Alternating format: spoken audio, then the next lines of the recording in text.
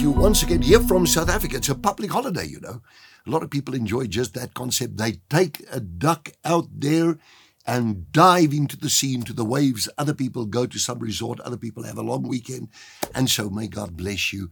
And if you're any other place on earth, then you've got to quickly rush to South Africa that you can join on a public holiday. And in any event, when you rest in Christ. That's actually how rest works.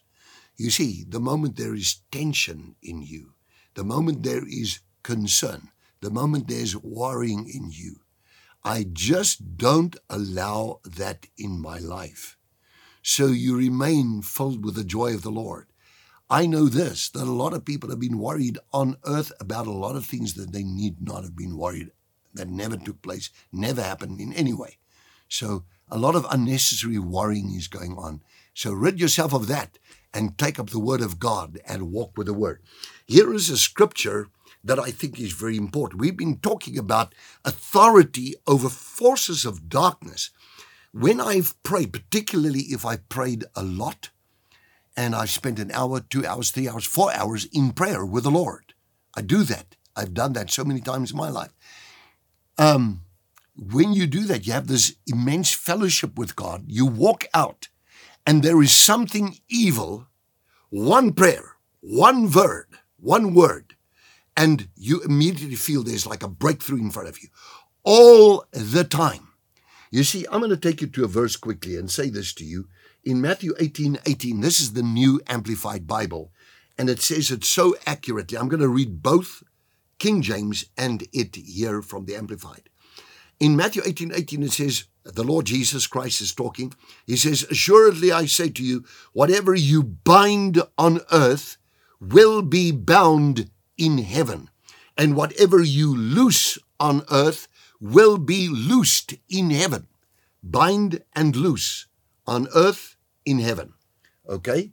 The Amplified Bible says, I assure you, and most solemnly say to you, this is correct in the Greek, just like it is here.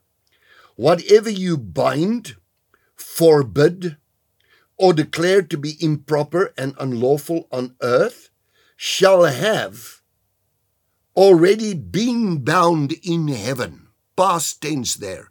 Have already been bound. You bind a thing, it is already something that, I'm just quoting the word here, shall have already been bound in heaven. And again, and whatever you loose, permit, declare lawful on earth shall have already been loosed in heaven. So it's like in heaven there are things that our Lord and Savior Jesus Christ of Nazareth paid for on the cross and empowered through the covenant as we go towards the Passover. He empowered that.